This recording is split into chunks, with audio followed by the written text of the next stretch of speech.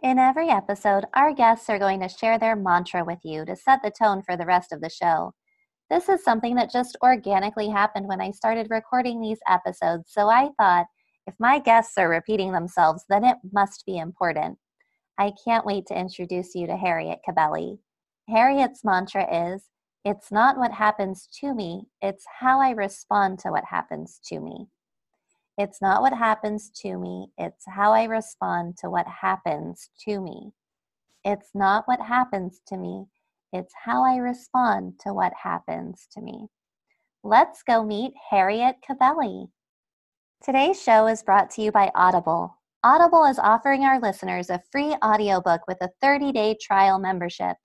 And in every episode, our guests are going to share a book that has made an impact on the way they do things. In this episode, Harriet Cabelly recommends Man's Search for Meaning by Dr. Viktor Frankl. Harriet will explain why she recommends the book in greater detail during the episode, but if you want to read the book for free with a 30-day trial membership to Audible, just go to audibletrial.com/handleeverything and browse the unmatched selection of audio programs. Download a title free and start listening. It's that easy.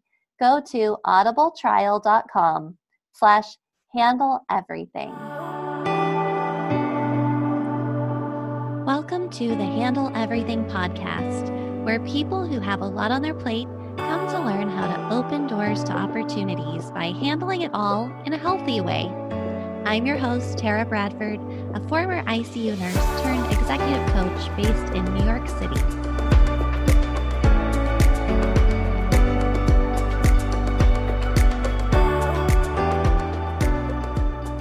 I am here with Harriet Cabelly, and Harriet is a social worker and positive psychology coach. She counsels clients as they cope and grow through their grief and loss, challenges, and adversities. Death of a loved one, divorce, illness, and any critical life-changing circumstance can become a springboard for growth and change and renewed meaning and purpose, which she helps her clients work through in her company, Rebuild Life Now. She's one of the coaching experts on 970 AM, The Answer, Conversations with Joan, and has appeared on ABC and Fox News as a parenting coach. Having worked in the New York City public schools in Queens for 20 years as an early childhood social worker, she continues with her interest of helping parents and children, both in her private practice and as a facilitator of many parenting workshops. She also leads women's groups and parent book clubs. Harriet published independently her first book last year, Living Well Despite Adversity, Inspiration for Finding Renewed Meaning and Joy in Your Life. Welcome to the show, Harriet. Hi, Tara. I'm so excited to be here with you. I'm so happy to have you. And I start off the show with the same question every time. Tell us, how full is your plate? Can you give us a quick peek into your day-to-day life and all the responsibilities you're juggling at any given moment?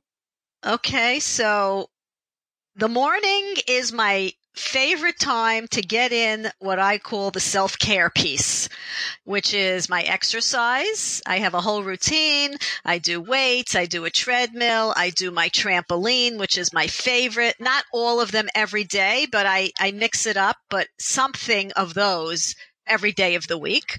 And then I do my meditation.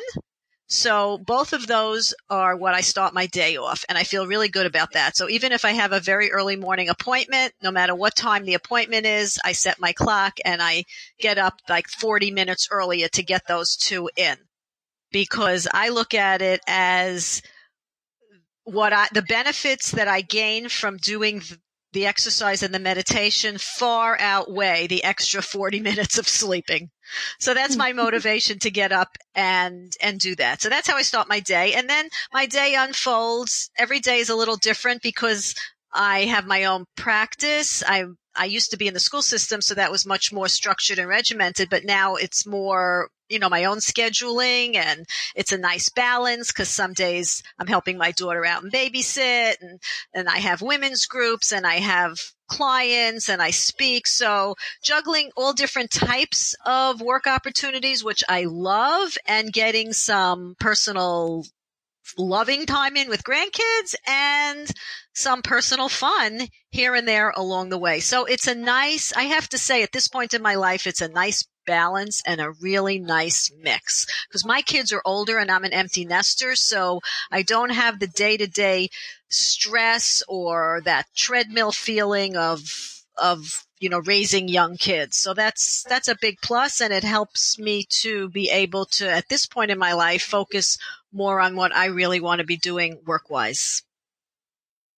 And you also have a husband who I've seen make a cameo in your videos on social media. And I've seen your trampoline too. Yeah. So my husband is still working. He's a lawyer, but he has, some time off here and there. He also is a little more flexible, not so much because he's a trial lawyer, but he's winding down. I like to say I'm winding up and he's winding down, but that's okay. We go and have fun together during our times together. Otherwise, he's in his cave and I'm in mine. That's awesome. Well, it sounds like you have a pretty good handle on everything that's on your plate. Do you think, as an empty nester now, do you think it's easier as an empty nester, or was there a certain season of your life where you felt like it was hard to handle everything? Oh, yes. It's definitely, I feel it's easier, but it's been an adjustment. I mean, I'm doing this now 8 years as an empty nester, but it took a while to get in this flow. But it was much, much harder and more stressful when I was raising my kids, and my middle daughter has special needs. And when I look back on those years when I'd come home from work, and then I always used to say my work began at 4:00 when I came home, because I worked in the school system. So I came out at 3 till I got home was 4. And I always said my work begins then, because every day there were appointments with her, this therapist, that therapist, and cooking and shopping and errands and everything that dealt with the kids. I have 3 daughters. So the stress level then was very high, and everything was piggybacking appointments. And I found that to be extremely difficult and stressful. And it was only in those, the last few years my older daughter moved out first. She got married. I would say in the last 5 years of having at least one at home, did I really start to focus on myself and self-care and exercise. Until then, I look back and I say, I can't believe how I did it all without ever putting myself into anything for all those years and getting through it. Sometimes we do things and we do them, and then we look back and say, I don't know how I did it. And if I had to do it again, I could never do it. But I guess we do what we have to do at the time, right? Even if we're just spinning our wheels and plugging away day to day and waking up and starting all over again, we do what we have to do. Right. So in those moments, looking back, you don't know how you did it, but in the moment, if we transported you back to those moments, do you remember feeling overwhelmed or stressed, or did you not have time to feel that way? No, I remember feeling that way. My biggest stressors, I feel, were time restraints, time constraints, appointments, piggybacking, getting things done on time, which is what I like to do. And I could never feel like I got into bed early enough and had enough sleep. But I mean, I definitely remember that feeling.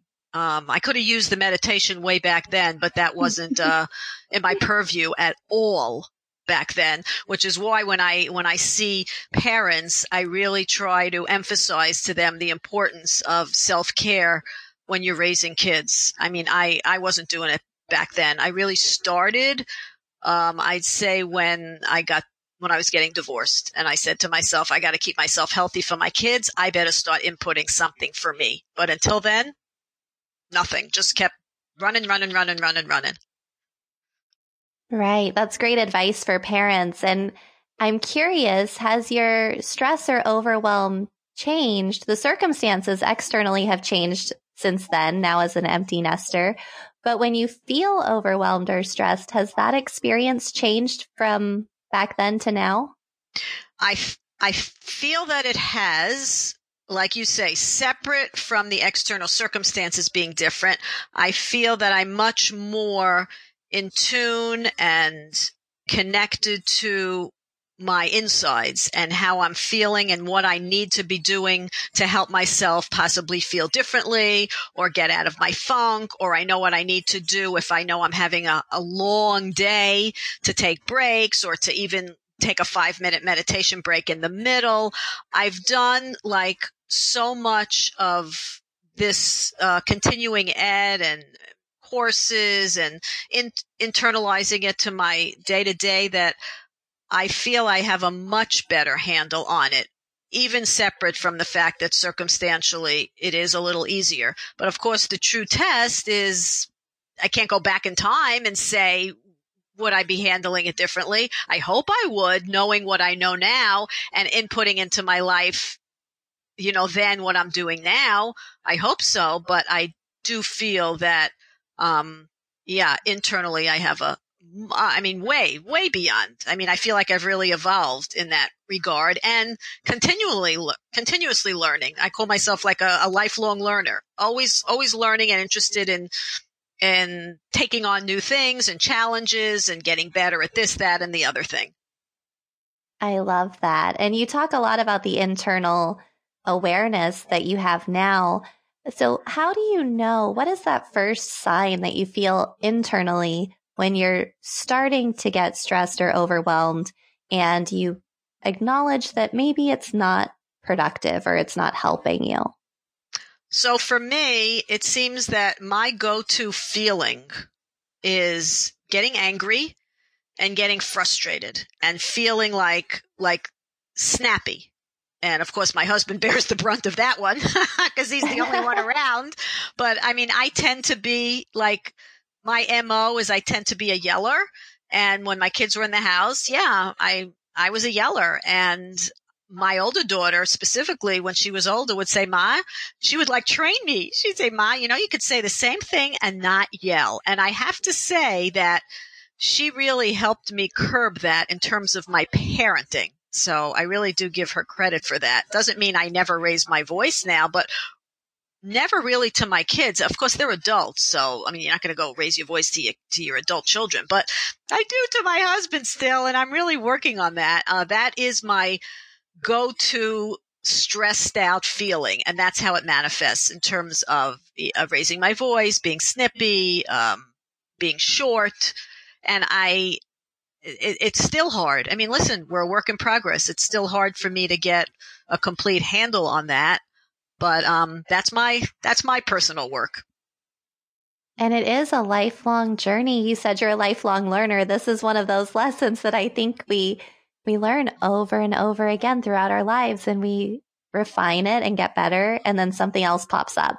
Right. I always say, like, now that the whole Mr. Rogers thing came out, his documentary and then his film, and my kids used to watch him and when they were little, and I'd hear him in the background and say, oh my God, his voice, it's just so boring and bland. How could you be like that? Is that for real?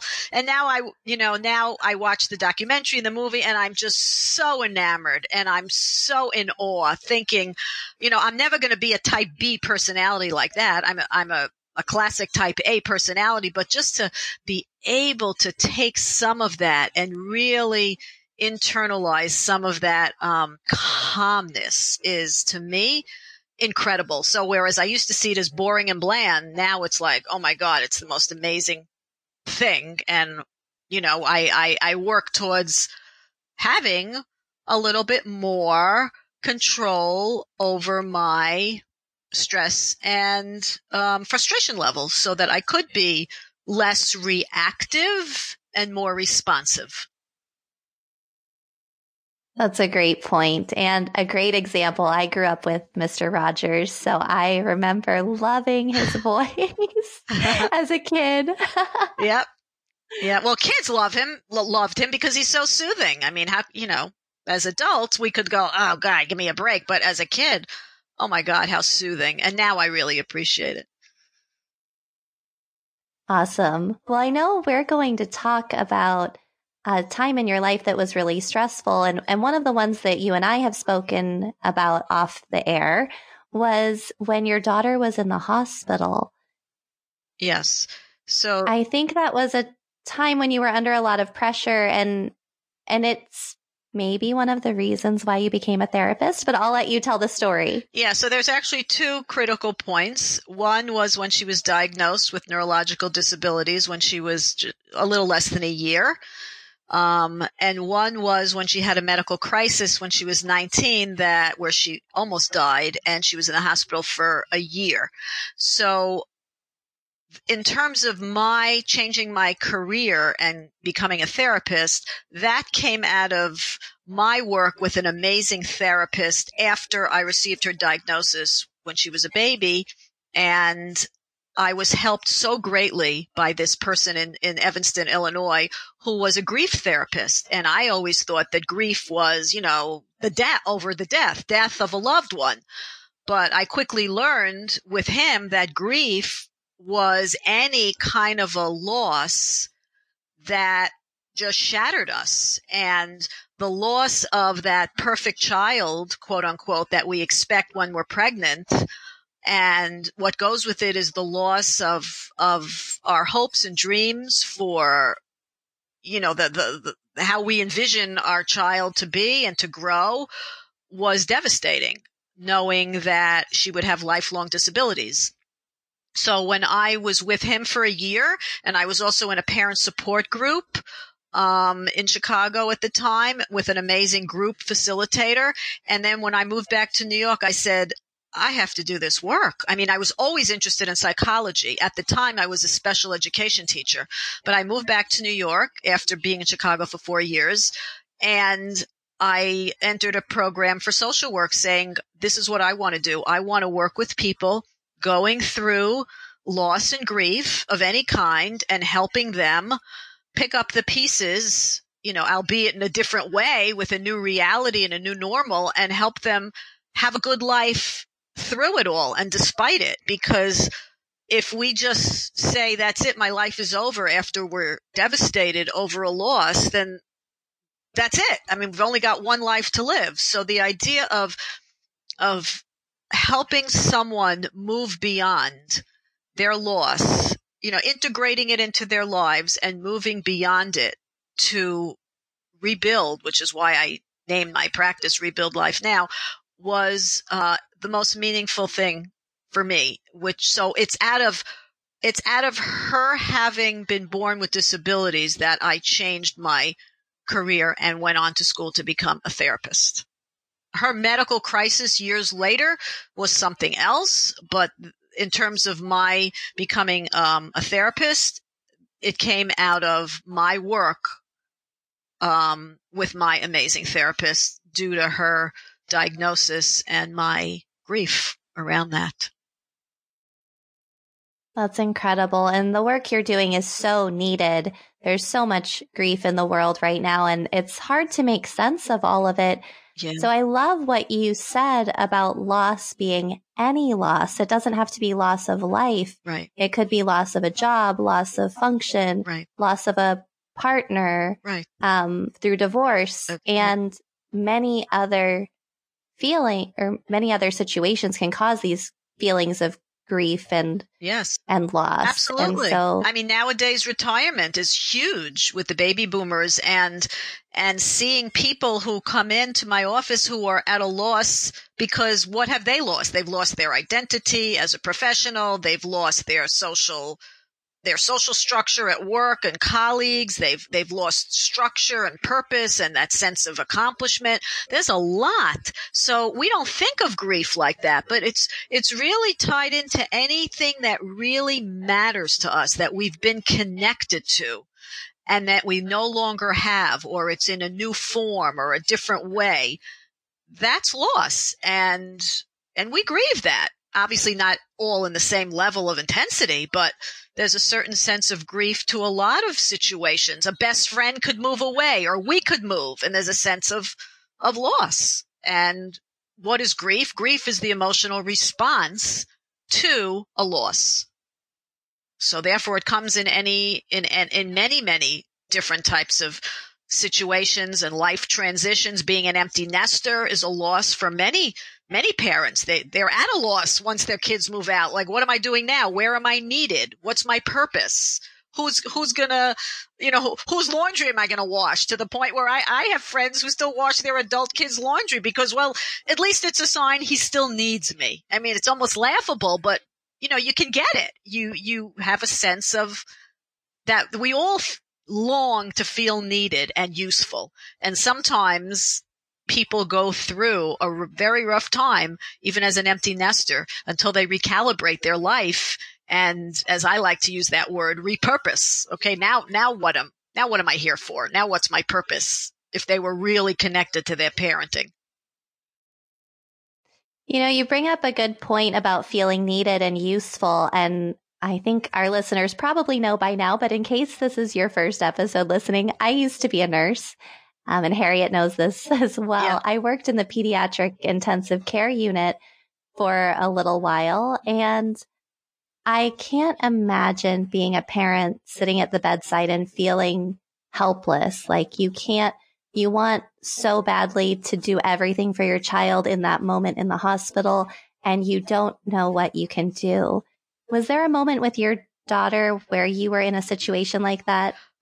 Yeah. I mean, that's a great segue into that next major phase or period in our lives. When my daughter was about 12, she developed ulcerative colitis, which is a disease of the digestive system of the large colon. It's an irritable bowel disease having nothing to do with her neurological disabilities. It's unfortunately just a medical condition.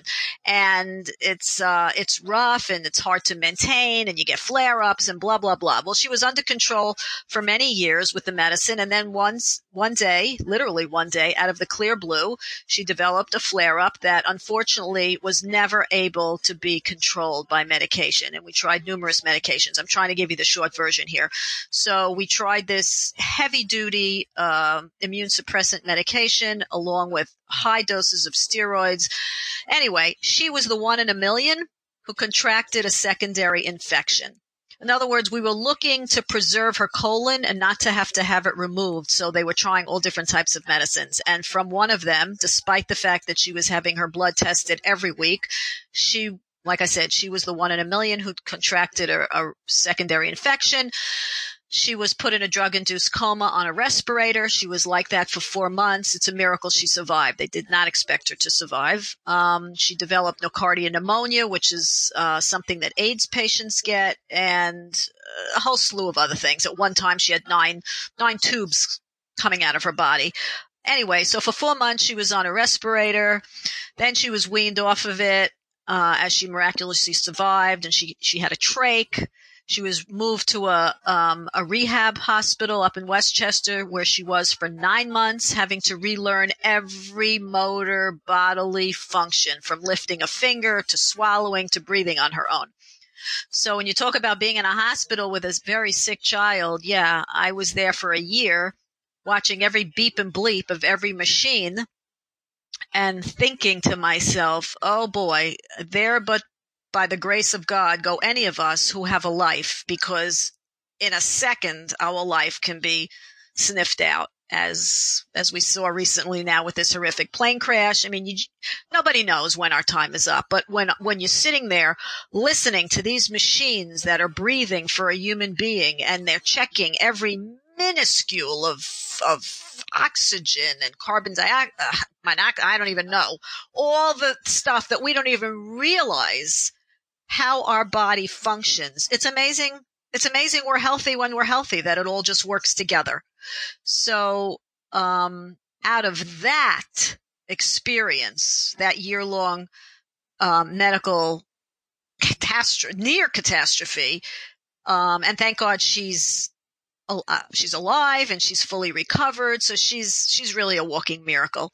Out of that came, my book and my final desire to leave the Board of Education, which I was wanting to for years, but this gave me the final push, because I said after witnessing that for a year and returning to my school job, it just didn't feel right. I said, I just can't go back to life as it was.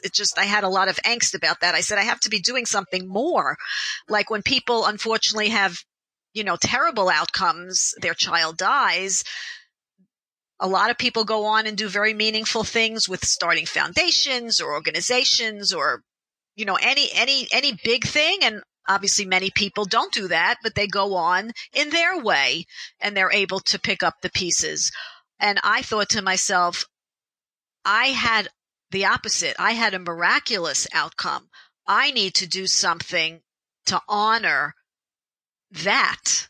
And returning back to my regular school job just didn't cut it for me. I just felt zhuzhing inside that I needed to do something more. So eventually I left. I mean, it's called retired, but I don't like to use that word retired because I went on to do more of what I wanted to do to begin with, which is work with people one-on-one and groups and, all the stuff that I'm doing now. So for me, it's just been an amazing journey these last 8 years since I left my school job. Wow. And I think what you're referring to is post-traumatic growth syndrome, which can happen after grief and loss. Yes. And it's a way to add meaning into your life. And I love the way you've incorporated that into your practice now. Yes. Rebuild Life Now, all about bringing meaning into your life without necessarily having to deal with adversity, which you focus on in your women's group. Right. With women who are rediscovering who they are in the world after empty nesting or going through a life transition that doesn't necessarily have to be a loss of life or function. Right. The women's group is they've kind of named themselves the WEG, Women's Empowerment Group. Yeah, it's women who, I was seeing a need when I was doing a lot of different workshops, and that where women were feeling that they've lost themselves somehow, be it through a personal challenge, a divorce, or just being a parent and just going through the rigmarole of daily parenting and saying, wait a second, I don't even know who I am anymore. Like kind of losing yourself along the way, whether you're a parent or a professional or a caregiver to an elderly parent. Somehow we take ourselves out and we forget that we even have a life, or that, like, who are we? So it's kind of reconnecting with who we are as people / women beyond our role as, and whatever, fill in the blank, spouse, caregiver, parent, grandparent, professional, widower, whatever. So yeah, it's powerful. I love that because again, it's helping people live on in the best way possible, despite whatever challenges they've had or continue to have. Because we all have challenges. I mean, you live long enough, every human being has challenges. So the key for me is always not necessarily taking away the challenge. I mean, we'd love to do that, but hey, in life things happen. But how do we live on well and with a rich life through them? And that's not easy, but it is a choice. It really is a choice in how we carry on through our difficulties. Right. It is a choice, and it's about paying attention to the lessons along the way too, I think. And I'm curious to know, in that year that you were in the hospital with your daughter, what did you learn about advocating as a parent and also advocating for others during that time? Because I think that's a key point in your story about changing and reinventing your career path. Yeah, well, advocating is huge. What I learned, I mean, it's a funny thing. It's not funny, but I wonder to myself when I would sit there day in and day out, 12, 15 hours a day between myself, my ex-husband and my current husband. I mean, someone would be there all the time for a year basically. And when she was in the rehab, I moved up there and lived up there. And I think to myself, what do people do who don't have someone advocating and watching over. I mean, as good as the nurses and doctors were, and they were amazing. You know, I started a gratitude journal at that point in my life, ironically enough. And one of the things I would consistently write in, and by the way, it works even if you write the same thing every day. I would consistently write how grateful I am for the amazing doctors and nurses that were caring for her, because at the time she went into the hospital, we didn't have a choice. She was just admitted as an emergency, and we ended up in a fantastic place with just angels of doctors and nurses. And what I just kept thinking, what do people do who don't have family to sit and just be there and advocate? Oh, so I started to say, so even though they were all great, you still want to be there and keep up every day with all the minutia of what's going on, the progress, the lack of progress, the this, the that. And there were kids who didn't have that. And I'm not blaming anybody for not being there. I'm just saying for the patient themselves, it's so important to have that. And I feel sad when I see that there are people who don't. I mean, what about older people who don't have family or anybody? That really saddens me, because you have to be on top of things. You really do. You just have to be. I don't know what else to say. So, I mean, just watching that was a lesson. I don't know how to figure it for those who don't have it, but it's just so crucial. That's really interesting that you mentioned that, because in my 10 years working at the bedside in the ICU as a nurse, I had plenty of patients who didn't have families. And I think through my nursing background and training, one of the things that is repeated over and over again is being an advocate and having a lot of empathy for the person who's in the bed, regardless of their background or where they came from or what they've done to get themselves into that situation. I worked in trauma for a little bit and saw some really interesting situations and heard a lot of stories. And to be able to empathize with that person and think about it in terms of what would they want, not what do I want, or what do the doctors want, or what do even their family members want, but to really think, what do they want and how can I help them get what they want out of this experience is a really, really powerful position to be in, because you have such an opportunity to make a difference in someone's life. Yeah. No, that's beautiful. Yeah. And, you know, it's interesting, and I'm sure you've seen this as a nurse. One of the nurses, when she first was admitted, said, this is going to be a long haul if she even survives. Go home and get a really nice picture of your daughter, because we want to hang it over her bed so that whoever is in her room can see that and can feel more connected to the human being behind all these tubes. And I thought, wow. And that has stayed with me forever. I just love that whole concept, because it's so true. You see someone so sick and you have no clue what were they like before. Not that we were going to know it from a picture in terms of their whole personality and their actual life, but when you see a picture, the before, you're connecting much more to a person who has a life as opposed to this person who's laying there almost lifeless and not even be able to, you know, and basically unrecognizable from who they were because they're so sick and either so drawn or so puffed out and tubes coming out of every hole. So that was a beautiful thing to me, having that picture and having the nurse say that. And it hung there for the whole year, be it in the hospital and in her rehab.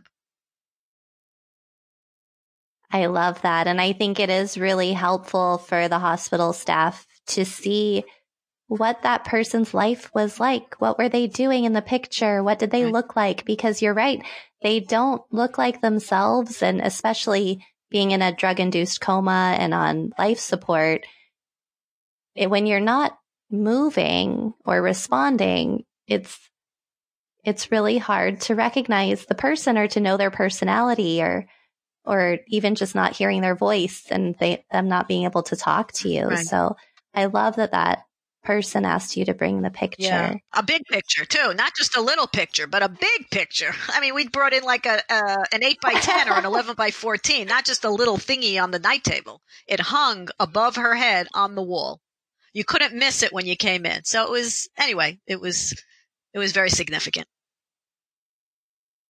I love it. And I want to shift gears a little bit for any parents who are listening who might not have had the same experience. Maybe their kids haven't been sick or they don't have disabilities, but they still need to focus on self-care now before they're empty nesters, because it's a huge opportunity to make a difference in their own lives and their parenting style. So could you tell our listeners how the parents that you work with experiencing stress and overwhelm can start to recognize or be more aware of when they might be holding themselves back as parents by not focusing on themselves? Right. Well, again, that's a decision. It's a choice, and it's a mindset to say that no matter how much I'm doing for my kids, for my spouse, for whoever, that I count too. And as the saying goes, you can't pour from an empty cup. And unless I make that decision that I count and I'm important, it's not going to happen. So really the first thing to do is to make that conscious decision and intention to say, I have to mark myself and pencil myself into my calendar as well, no matter what. I have a meeting, I have a doctor's appointment. Well, I'm penciling myself in. I have my whatever appointment, my gym appointment with myself, my walking in the park appointment with myself, my good conversation over coffee with my friend for an hour, whatever it might be. Even if it's not big things, micro steps, micro moments can be very, very nourishing, because we can't just say, oh, I don't have the time to this class and I'm going to wait for this vacation once a year. That's all great. But that doesn't help with the managing, and I use the word managing our daily stress when we're raising kids, when it's really a lot on our plate, working, raising kids, or taking care of elderly parents. There's a lot to juggle for everybody, no matter what that plate looks like. There's always a lot. And so first and foremost is making that intention that I matter and that I'm giving myself wee bits of time here and there throughout the week. And like I said, it doesn't have to be big. It's an example when I was writing my book and I would say, I don't have 3 hours to sit and write. I come home from work and then the kids, and when am I sitting there compiling all of this? I remember a couple of friends saying to me, you can't wait for those 3-4 hours. You're never going to have it unless you just do it in the middle of the night and not sleep. You've got to grab the hour here, the hour there. And once I started deciding, I guess I got to do that. That's when things changed. And I say the same thing about self-care. We can't just wait to say, well, I need 3 hours to do this. Well, we don't have 3 hours, but how about 20 minutes? Like a 20-minute walk during lunch is better than no walk, or 10 minutes of sitting quietly is better than nothing, or 10 minutes of putting our feet up and just sitting with a cup of coffee or hot chocolate is better than nothing. So we have to grab at those micro moments of replenishment and nourishment. And that goes a long way. The philosopher Voltaire has a great quote, and I always use it because I live by it. Don't let the perfect be the enemy of the good. And I think it's a great line. Don't let the perfect be the enemy of the good. We can't wait for that perfect time, for that perfect amount of time to decide, okay, I'm going to do this or I'm going to do that. It could be good enough. It could be small moments, small segments of time.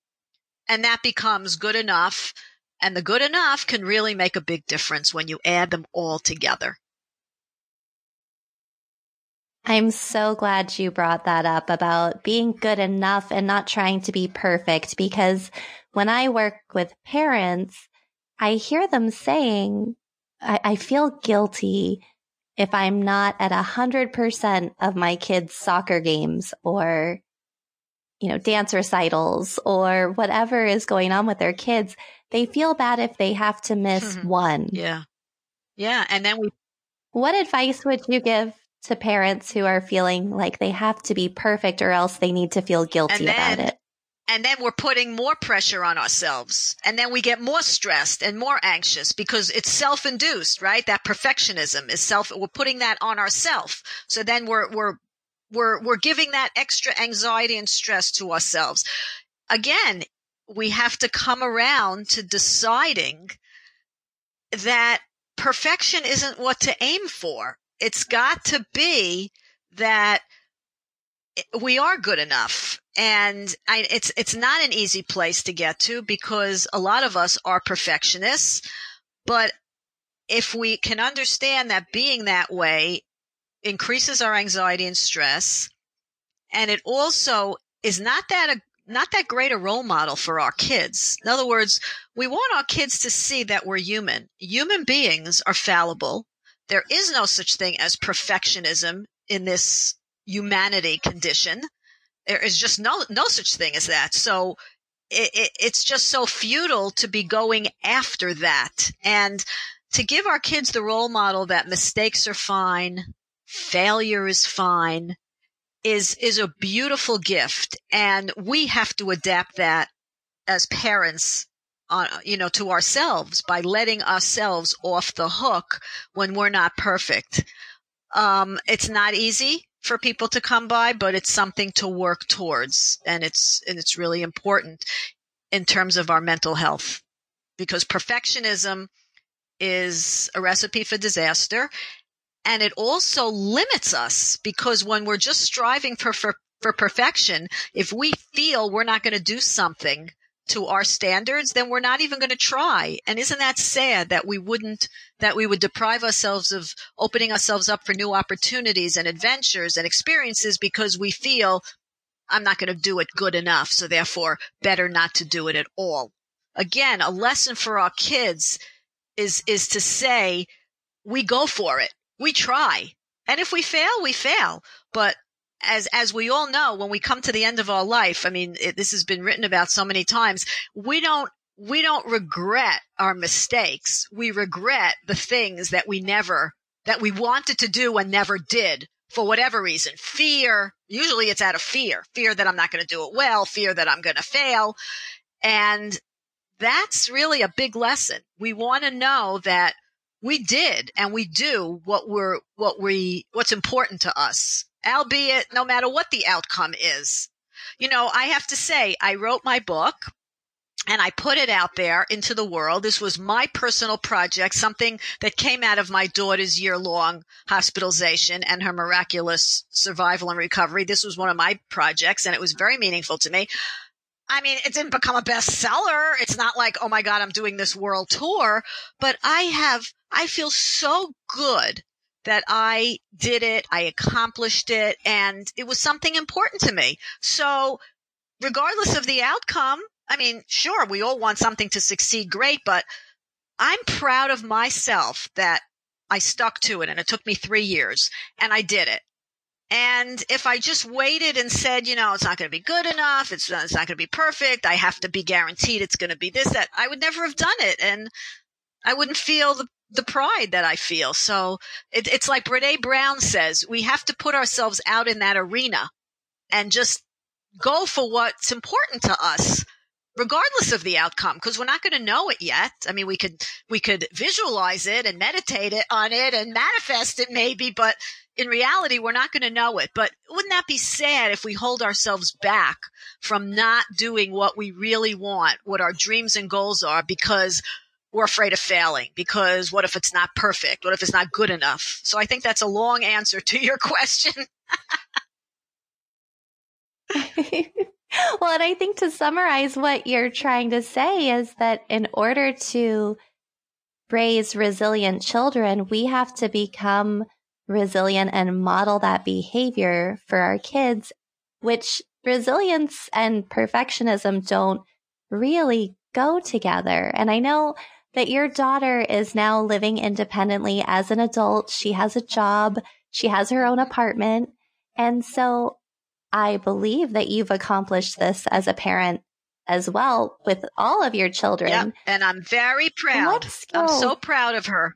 But again, that was an intentional decision after we got her diagnosis with my husband at the time where we sat down in our grief throughout those next few years and said, we're going to raise her to be as independent as possible. We don't know what that will look like. We don't know what the future will hold, but that was like our guiding post, our guiding philosophy in raising her, was towards independence to whatever level she could achieve it.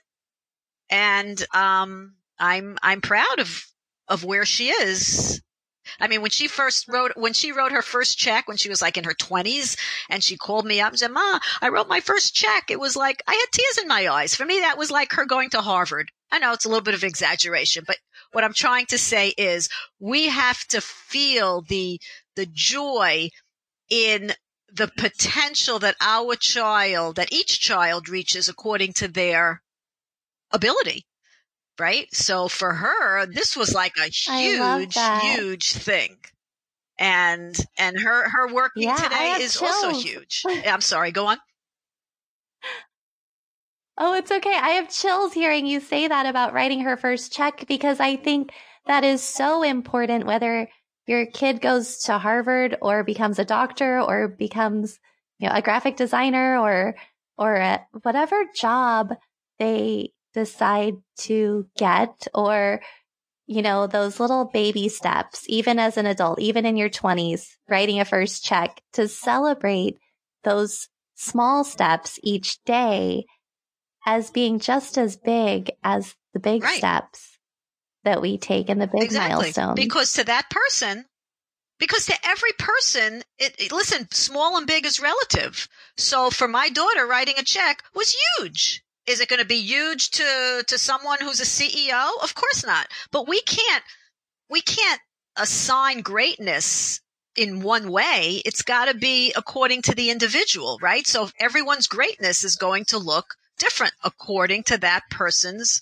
capabilities. And every human being has greatness in them, every human being. And it behooves us to find that and shine a light on it and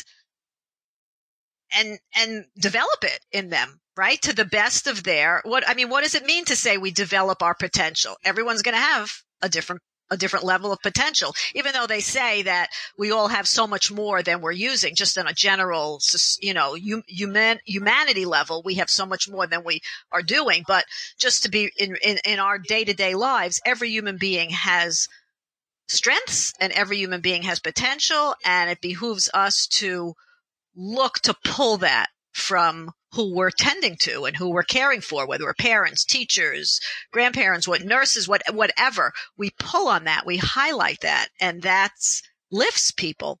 So for her, that check or anything she does, I mean, she works in Trader Joe's. She does everything but the cash register because she can't do the math, and they love her and she loves it being there, and she's a people person. So that's, again, her strength is being utilized.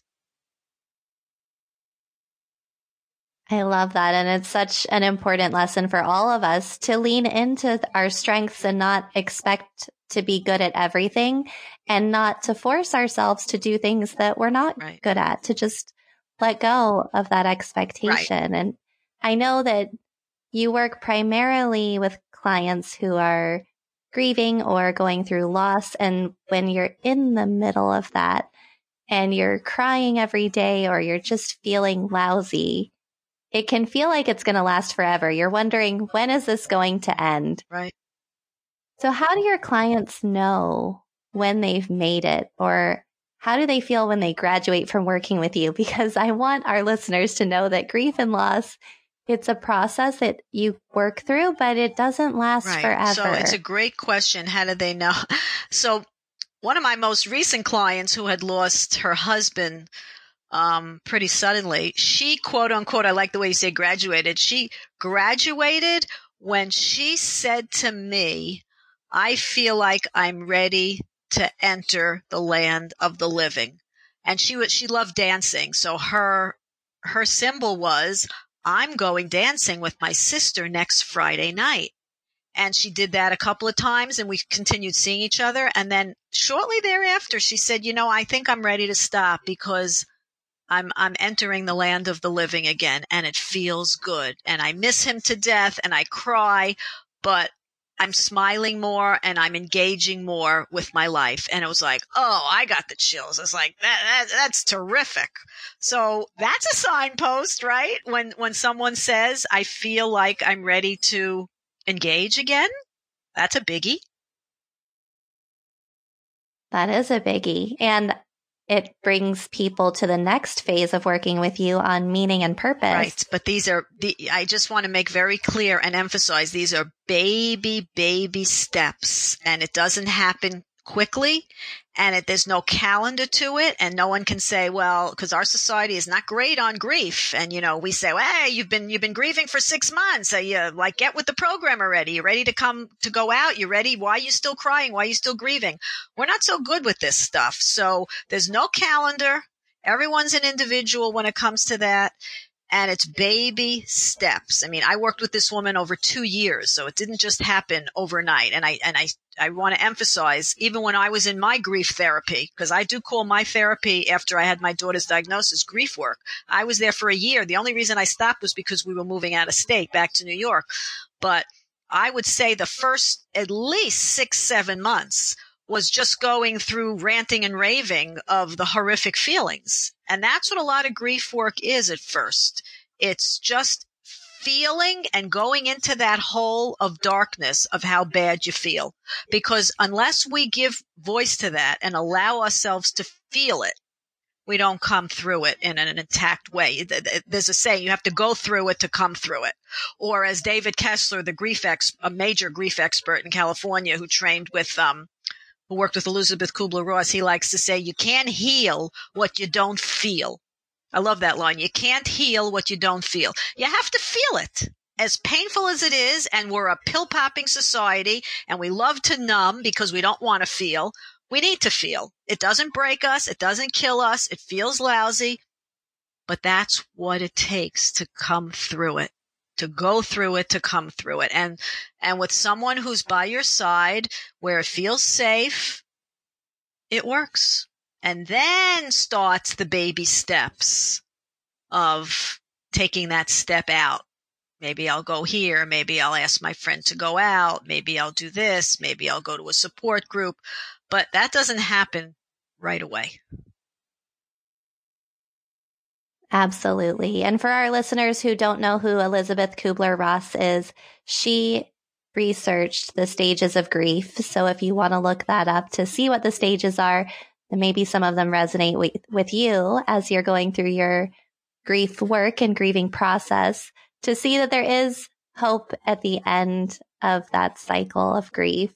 Yeah. Yeah. I mean, and again, it's not necessarily stages. She put it in as stages, but it's, we can keep coming back to it. It's not like we come to the end and, okay, I'm done. I'm done with grief. We could feel it when we hear a piece of music. We could feel it when we go someplace and we smell something that reminds us of something. So things can come up. For instance, when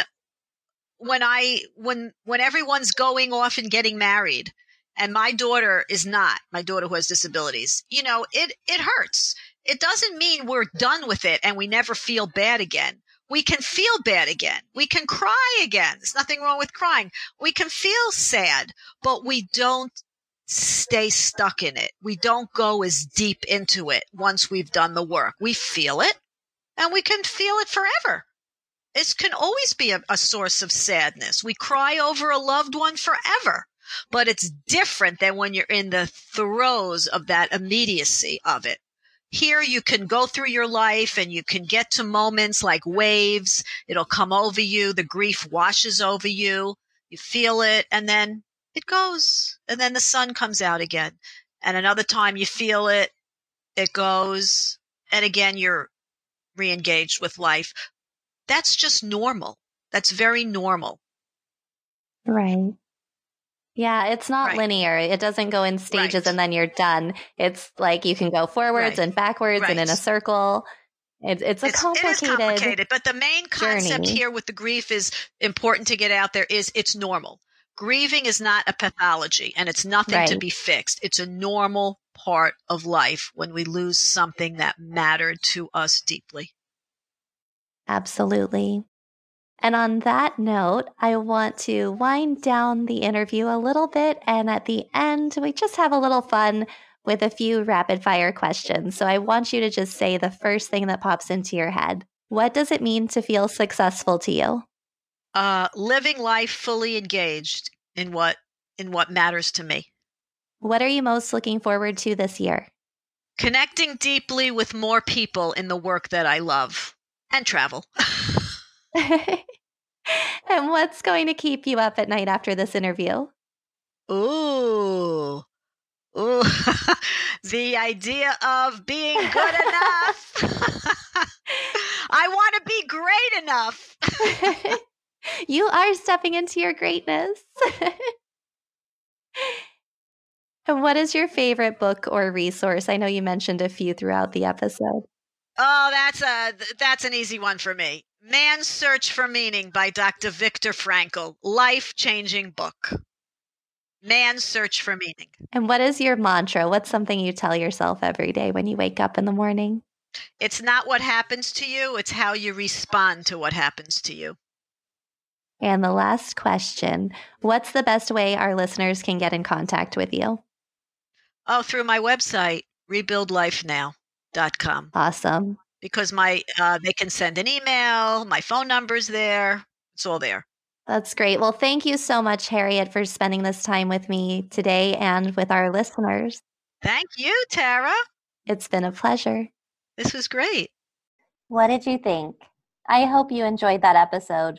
If you want to let me know what you thought about this, just send me a message on Instagram at Tara Ray Bradford. My intention with the show is to share how other people are handling everything and to give you actionable steps to make positive changes in your life because of these episodes. I'd love to know what you thought. And if you want to check out the links and everything from the show, go on over to handleeverything.com. Be sure you hit subscribe if you haven't already, and make sure you check out Harriet Cabelly. She has some amazing things going on at rebuildlifenow.com, and also a free excerpt from her book on her website titled Living Well Despite Adversity, which I think would be helpful for anyone who is grieving a loss to hear stories from others who have gotten through it. She includes interviews with Meredith Vieira and Cheryl Strayed, to name a few. Thank you again to Harriet Cabelly for being on the show, and thank you to everyone listening in. You're amazing, and I'm so proud of you for being able to manage all the things on your plate. From me and the podcast team, make today the best day.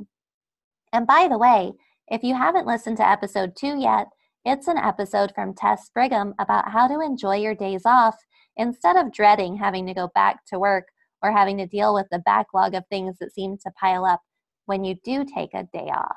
You can find it at handleeverything.com. Hey, in case I haven't said thank you enough yet, thanks for listening to the Handle Everything podcast at handleeverything.com.